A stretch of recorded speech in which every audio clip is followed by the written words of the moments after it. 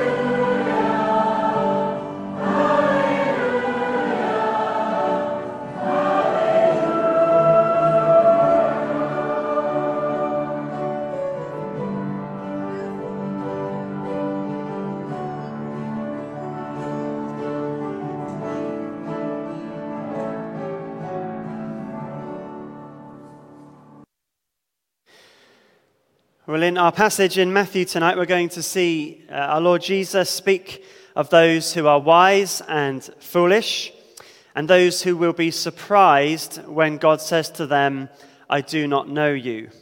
Now, you may be familiar with this language as we've been going through Matthew's Gospel, because it's language Jesus has used before in the Sermon on the Mount. And our reading this evening is taken from there. We're going to read Matthew chapter 7, verses 15 to 29. So if you have a Bible, please turn there. And Paula is now going to come and read that for us.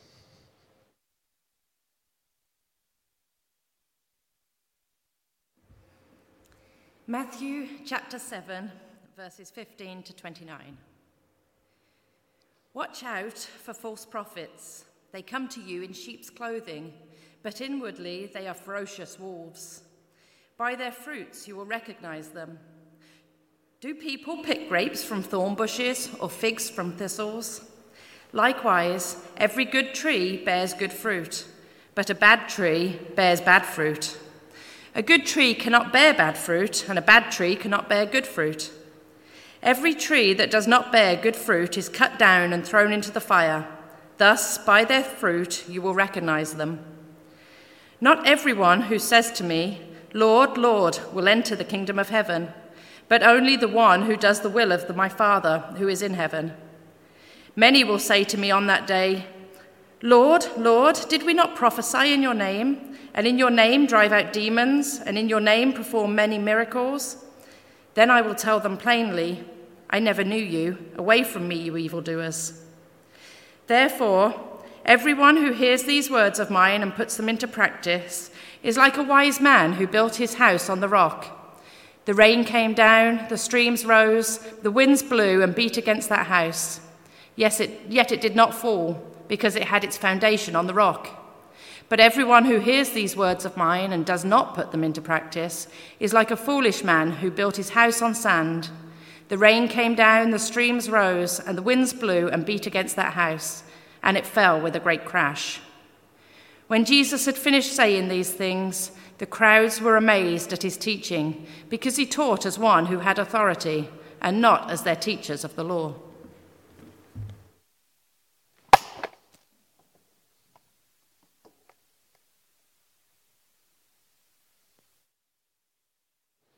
Well, let us pray. Heavenly Father, we thank you that you warn us here about false teachers and about being true disciples ourselves. And we pray that we would bear fruit as your people that shows we are your children. May we not hear from you, "I never knew you," but rather would we hear, "Well done, good and faithful servant." As we think of your return, help us to live in the light of it, wisely building our lives on the foundation of Jesus Christ and what the apostles taught us.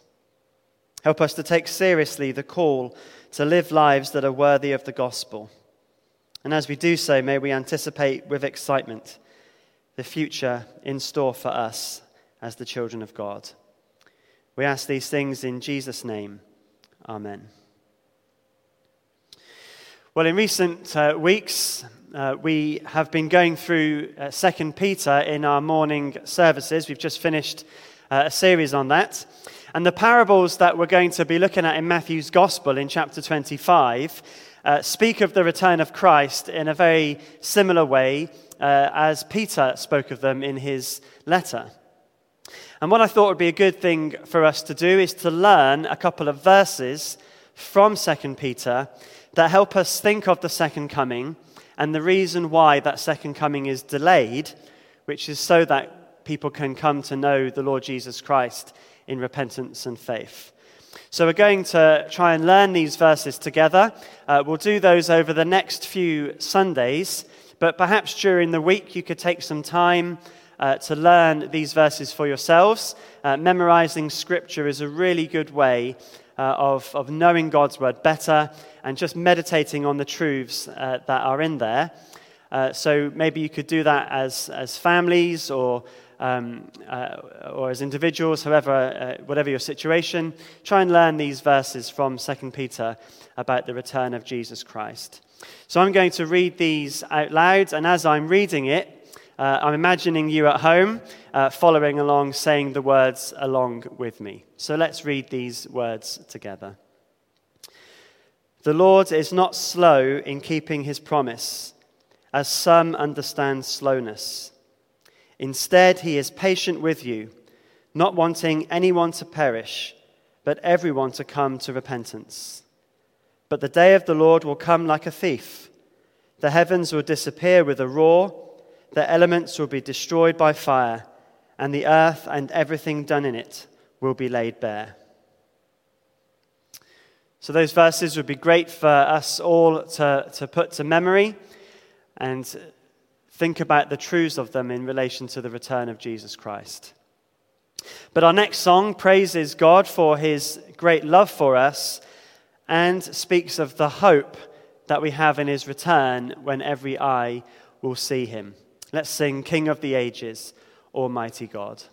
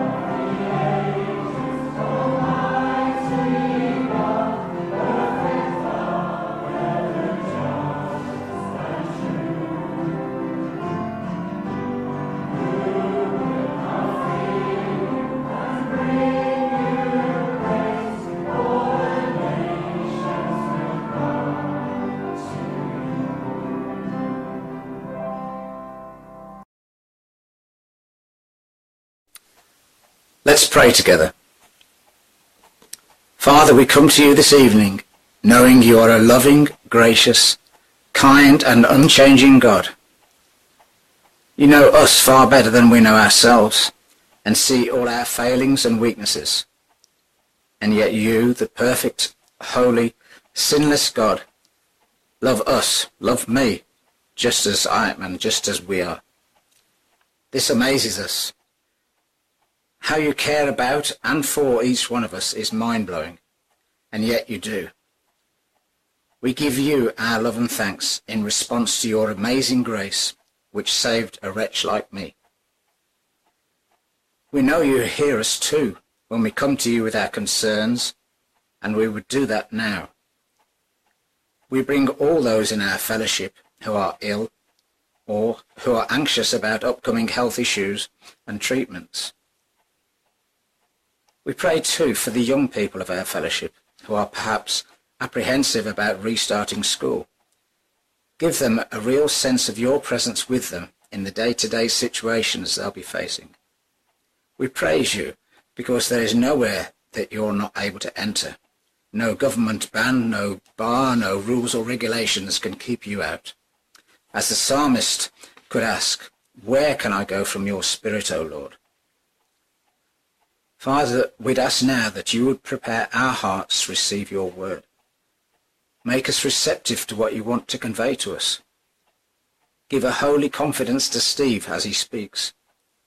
Enable him to know the power of your Spirit at work in him, to open up the Scriptures to us. Father, we would dare to ask to experience that same feeling that the disciples had as our Lord spoke with them after his resurrection on the road to Emmaus. They could say, were not our hearts burning within us while he talked with us on the road and opened the Scriptures to us?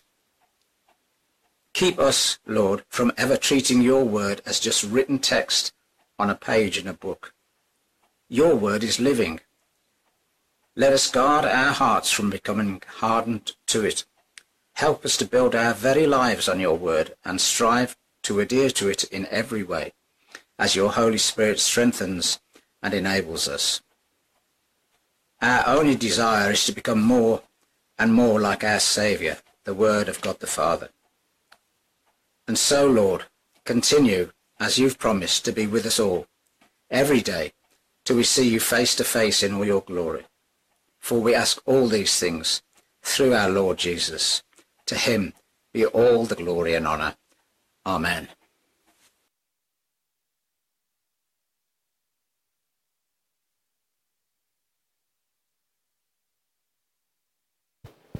Matthew chapter 25, and we're going to look this evening at verses 1 to 13.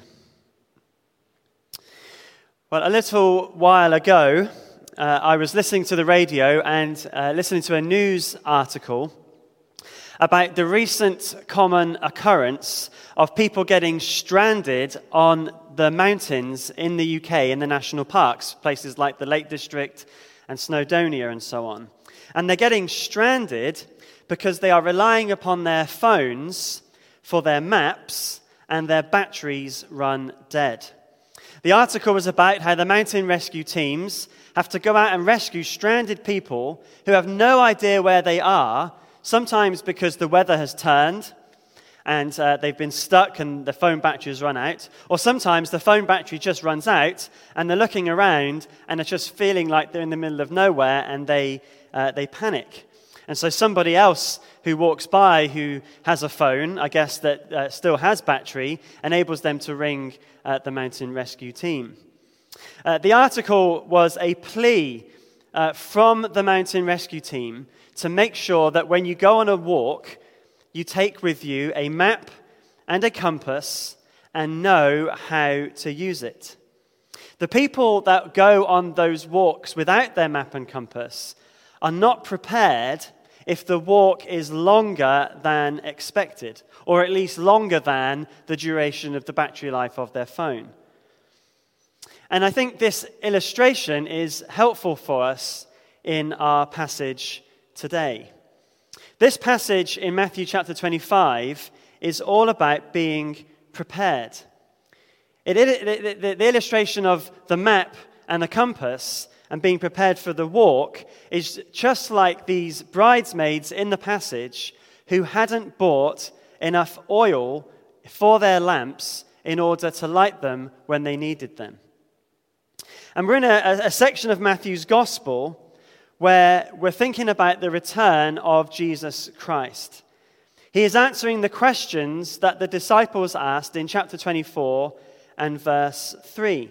There we read that they asked him, "When will this happen? And what will be the sign of your coming and of the end of the age?"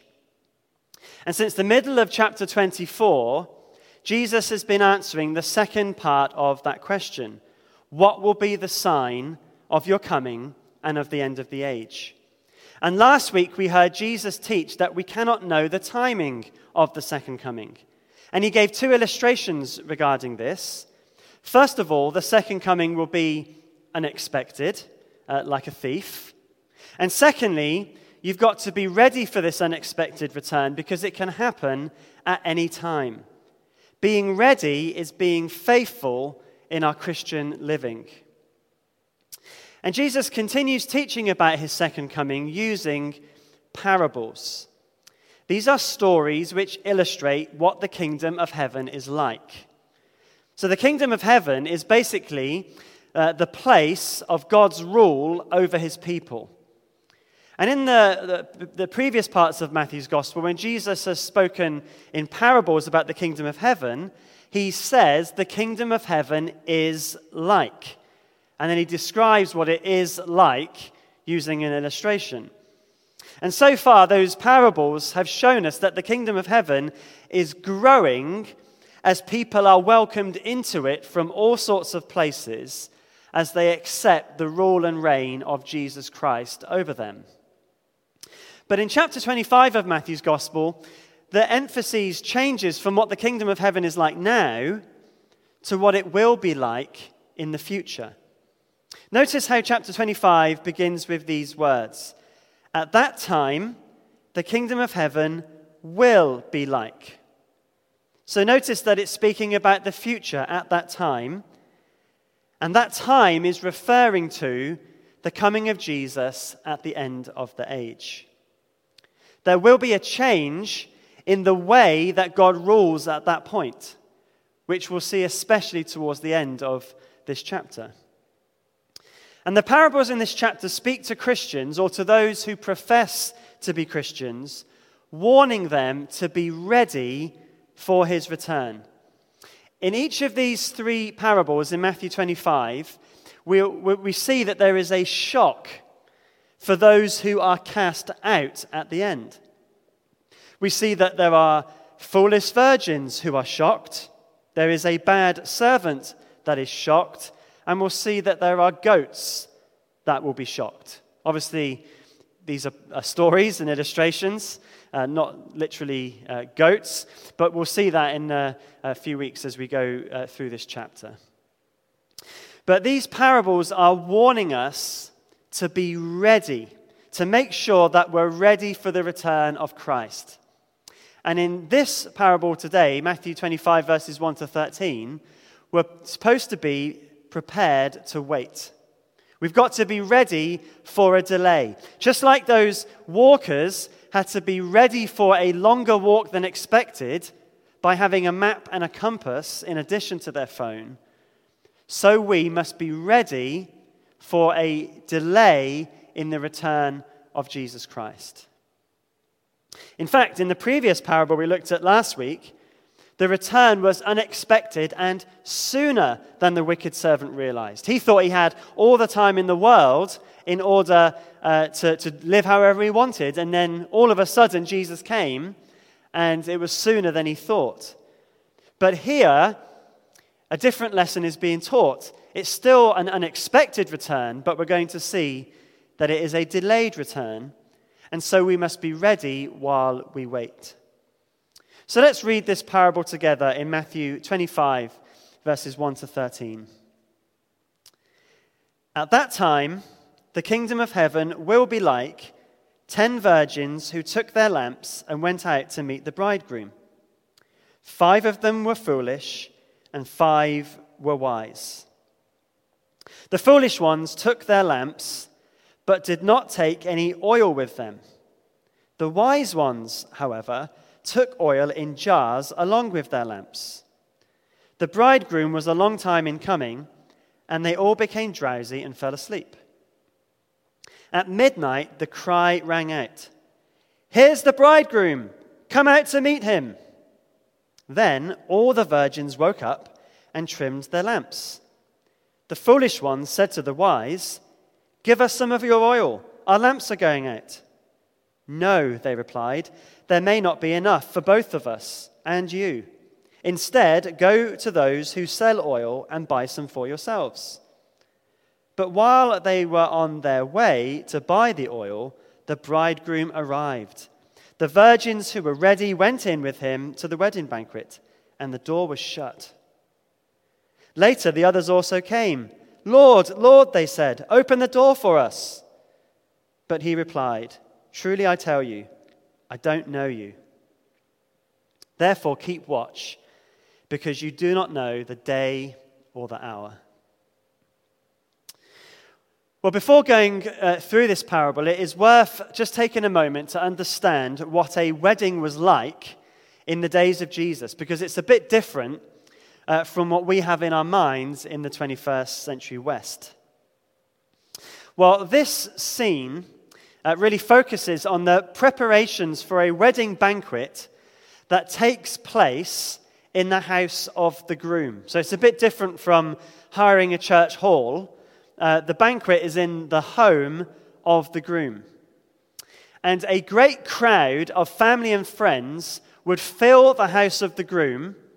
And then when the bride and groom were going to arrive at the house, they would all spill out into the street to welcome them.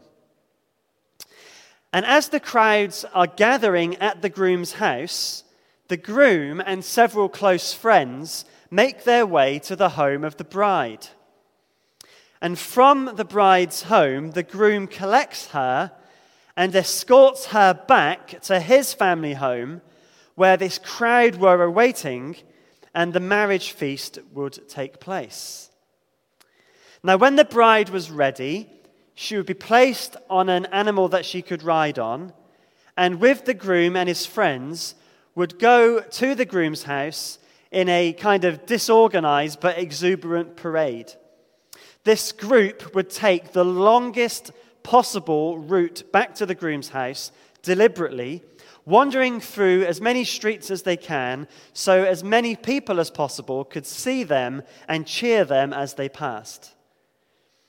And these virgins, which we read about in verse 1, would be waiting at the groom's house, ready to escort them in with a torch-lit procession before the week-long wedding feast in the home.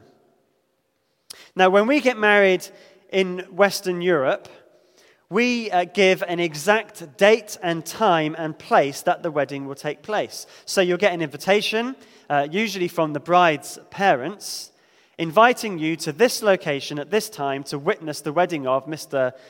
Such and such and Miss Such and such.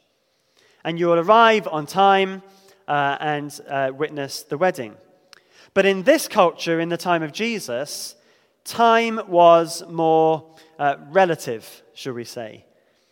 And so the bridal party, the groom and the bride and people with him, would arrive at some point around a time rather than a specific time. And so in verse 1, we see that there are 10 virgins. And these would be the unmarried women whose role it was to escort the groom and his bride and their friends into the groom's home. And they would have to be ready to be able to do this role at the time the groom arrived, which wasn't a specific time. And they would have lamps to light, which would be used to light the way for the newlyweds, but also to provide a spectacular display of light as they escorted them in. That's where we are in the beginning of this parable. That's the kind of context that is in place here. And so in verse 1, we read that the 10 virgins took their lamps and went out to meet the bridegroom. So that meant to wait outside his home, ready to escort the couple when they arrived. And with time being relative here, this would be around the time they would expect the bridegroom to come.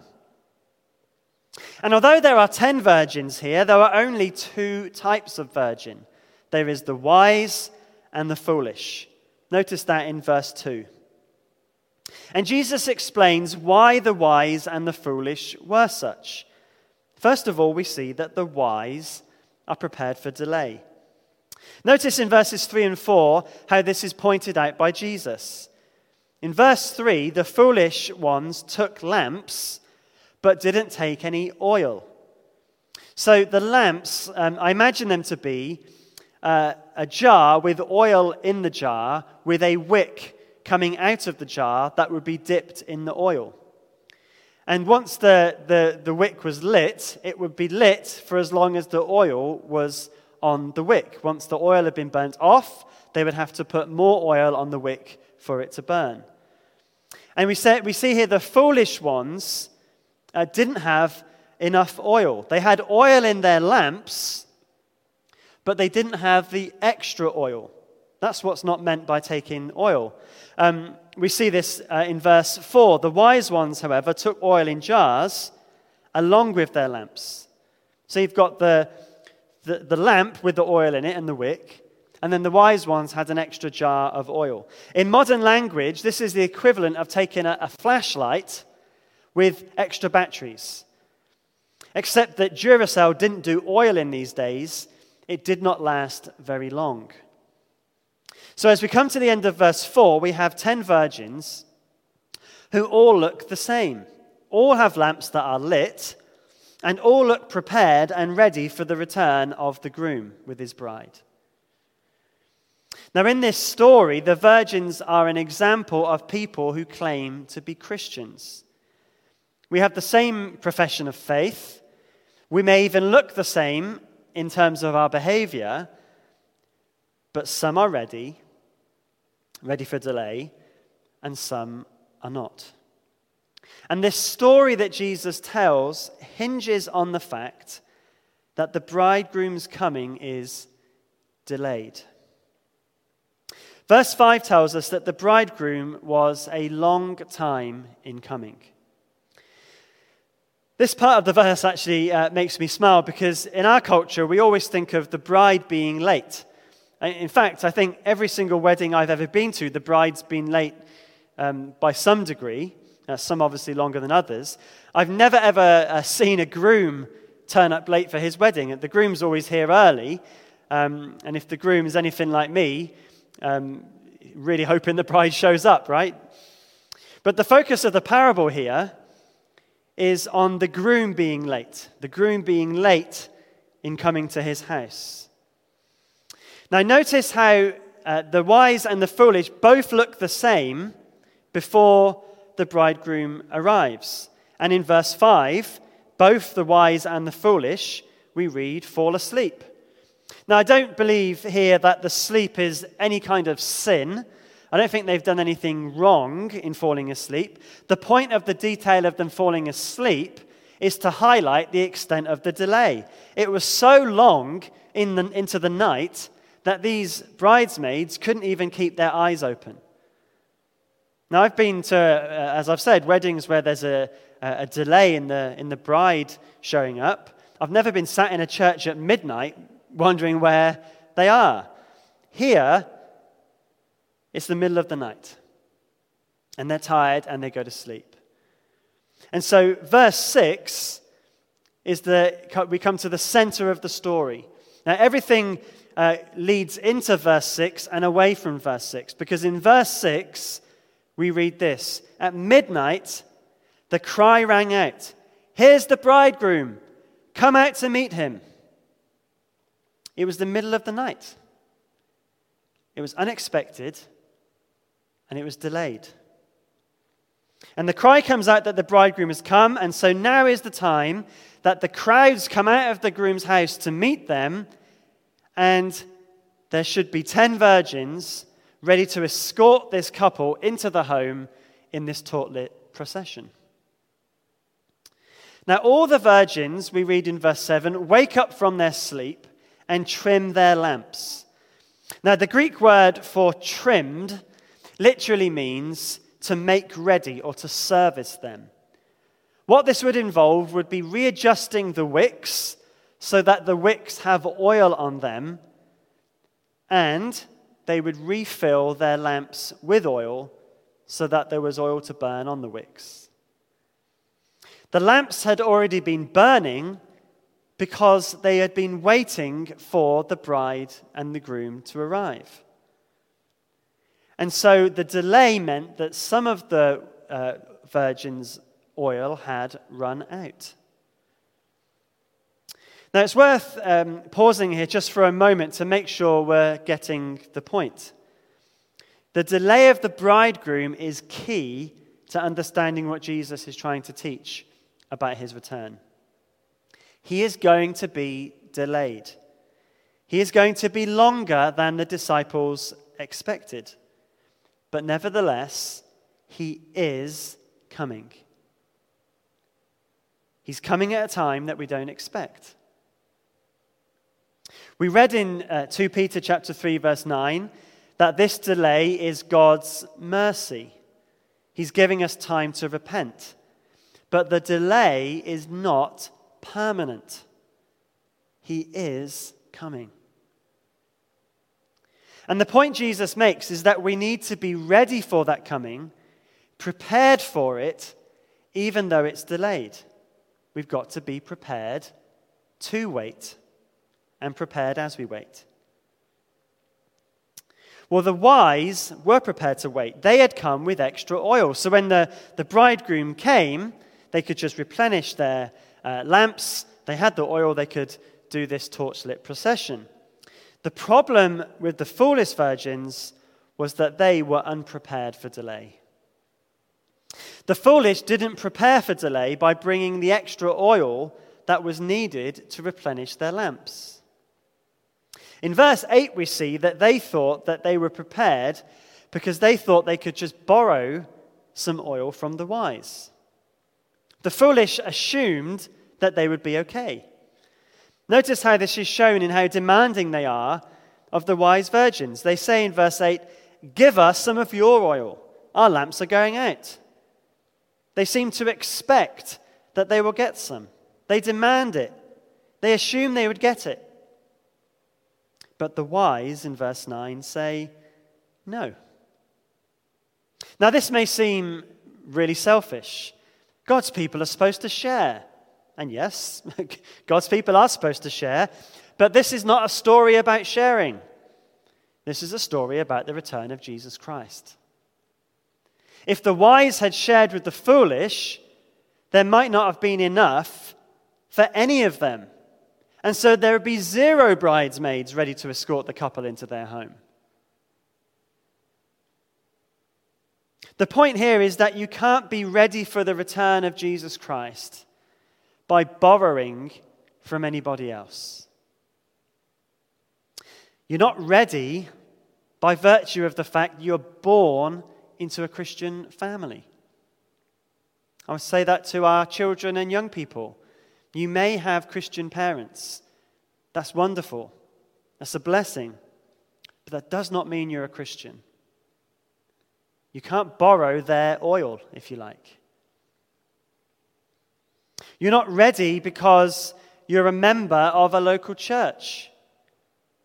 I hope you are a member of a local church. That's a good and biblical thing to do. But you're not ready by virtue of that. You can't borrow oil from a local church.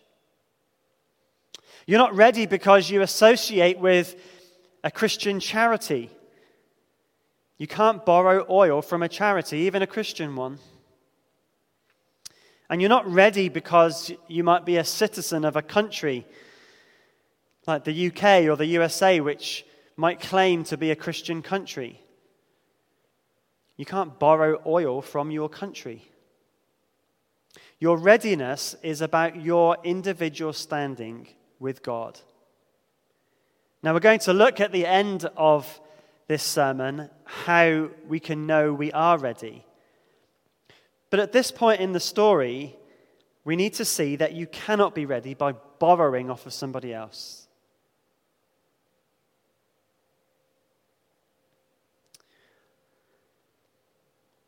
And so these wise virgins send the foolish ones off to buy oil for themselves somewhere else. But by this time, it was too late. As they were buying the oil, as they'd gone off, we're not told how they would get oil in the middle of the night, but either way, they'd gone. As they go, the bridegroom arrives. And the wise virgins would escort him and his bride into the wedding banquet in his home. Now, this wedding banquet, it wasn't just a disco and buffet like we might have. This was a week-long celebration that went on for that whole week. And at the end of verse 10, we read what I think are quite terrifying words. Look at the end of verse 10. And the door was shut. It reminds me a bit of Noah's ark. If you remember the story of Noah and the ark, Noah had built an ark which was salvation from the coming judgment. And we read that Noah and his family get into the ark, and the writer of Genesis tells us that God shut the door. Now, for Noah, that meant that God had safely shut him in the ark. He and his family were safe inside. But for those outside the ark, there was no hope. God's judgment was coming on them. And the foolish virgins were not just missing one night, one disco and buffet, they'd missed the whole thing, the whole celebration. They were shut out of the wedding.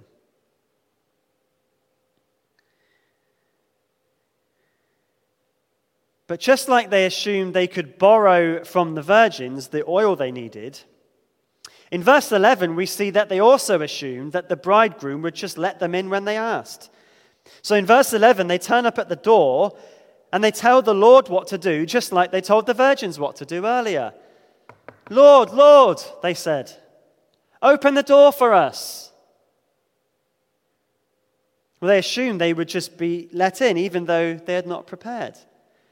Perhaps they thought that the groom wouldn't mind them turning up late. Surely the Lord is kind and good. He's not going to reject anybody, is he ever? We hear that kind of thing, don't we? And of course it is true in the sense that the Lord is kind and he is good and he doesn't reject anybody who come to him this side of eternity. You see, the promise of God's salvation is time limited in the sense that it's only available until either we die or until Jesus returns. And that return could be any moment.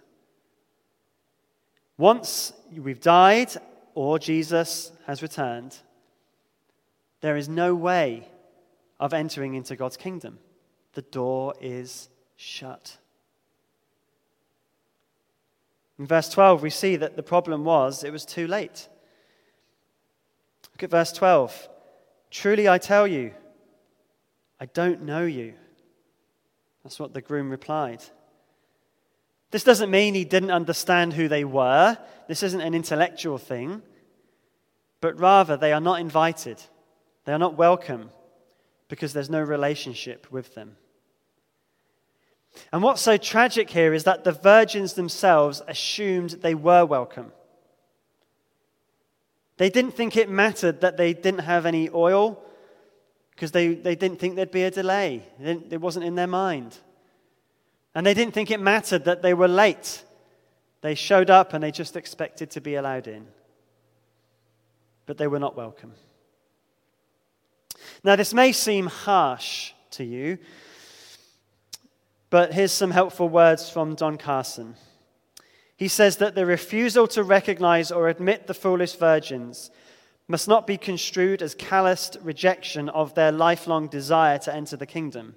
Far from it. It is the rejection of those who, despite appearances, never made preparation for the coming of the kingdom. They were rejected because they had not made preparations. They just looked the part, but they were found out when the bridegroom arrived. They said the right thing. They wore the right thing. They attended the right places. Just like we can say we're Christians, we can behave like Christians, we can attend church, but they weren't ready. And many people who claim to be Christians will find the same. We read that in Matthew chapter 7. People there prophesy and do miracles in the name of Jesus, but when they come to the end of time, the Lord says to them, I never knew you. He lets you into the banquet if he knows you. If he's in a real relationship with you. Not just because you presume that you have some kind of right to be there. And the point is summarized in verse 13. Therefore keep watch, because you do not know the day or the hour. In other words, be prepared to wait for Jesus to return. And so it's worth asking, isn't it? How can I prepare? We need to know this, otherwise we're left wondering whether we are ready, and we can worry about it, which is a very miserable way to live. Well, being ready really is being able to answer two really important questions. And these two questions are about you. They're not about anybody else. You can't borrow the answers from elsewhere.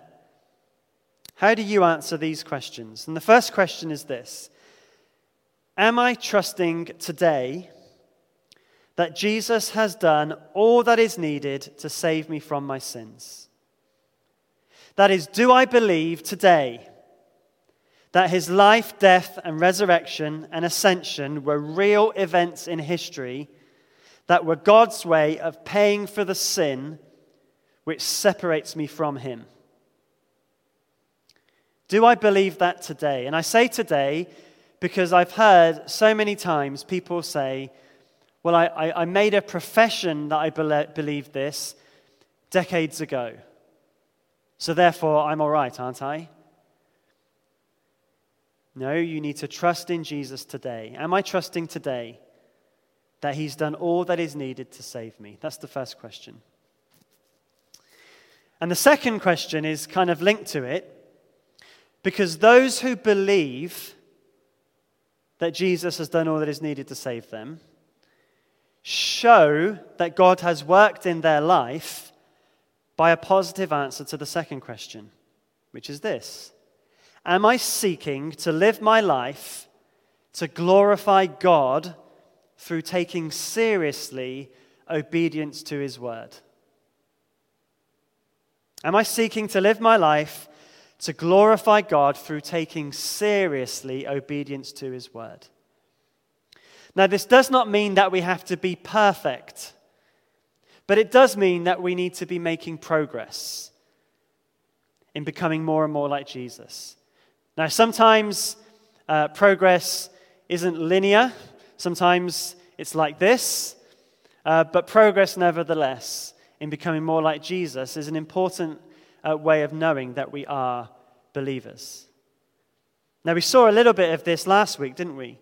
The faithful servant was found fulfilling his duty as his master intended.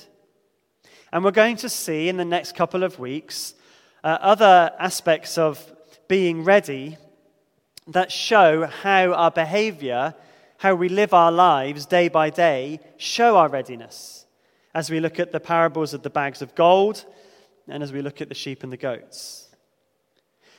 But for this week, let us, in sober judgment of our own hearts, take the time to remind ourselves of the gospel, that Jesus has died for our sins and has risen from the dead.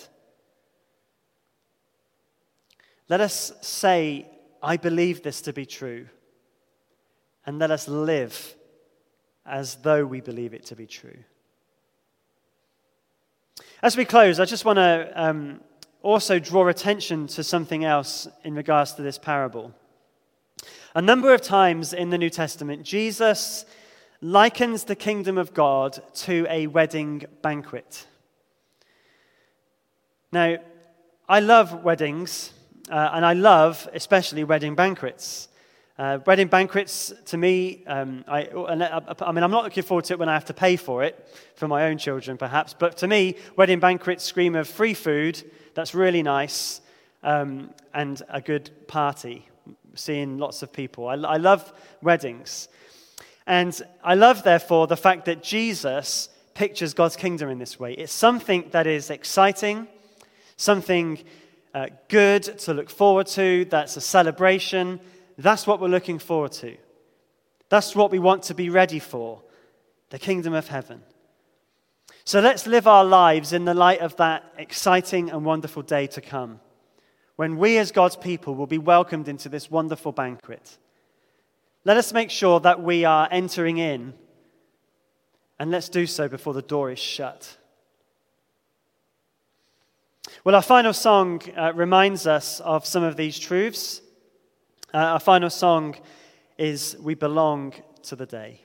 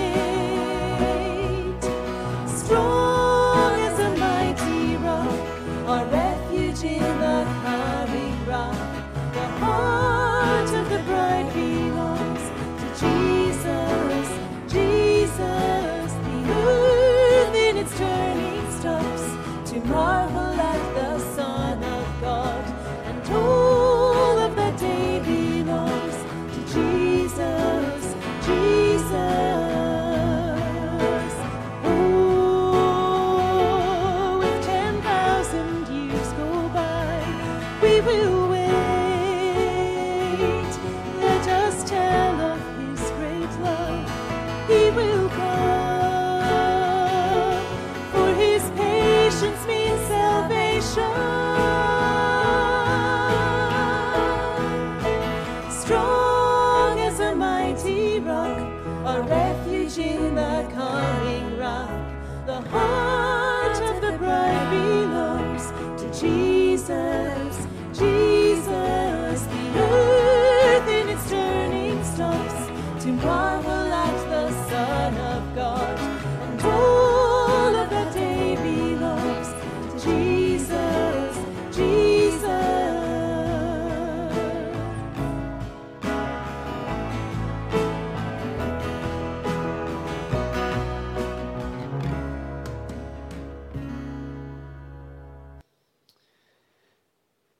Therefore, keep watch, because you do not know the day or the hour.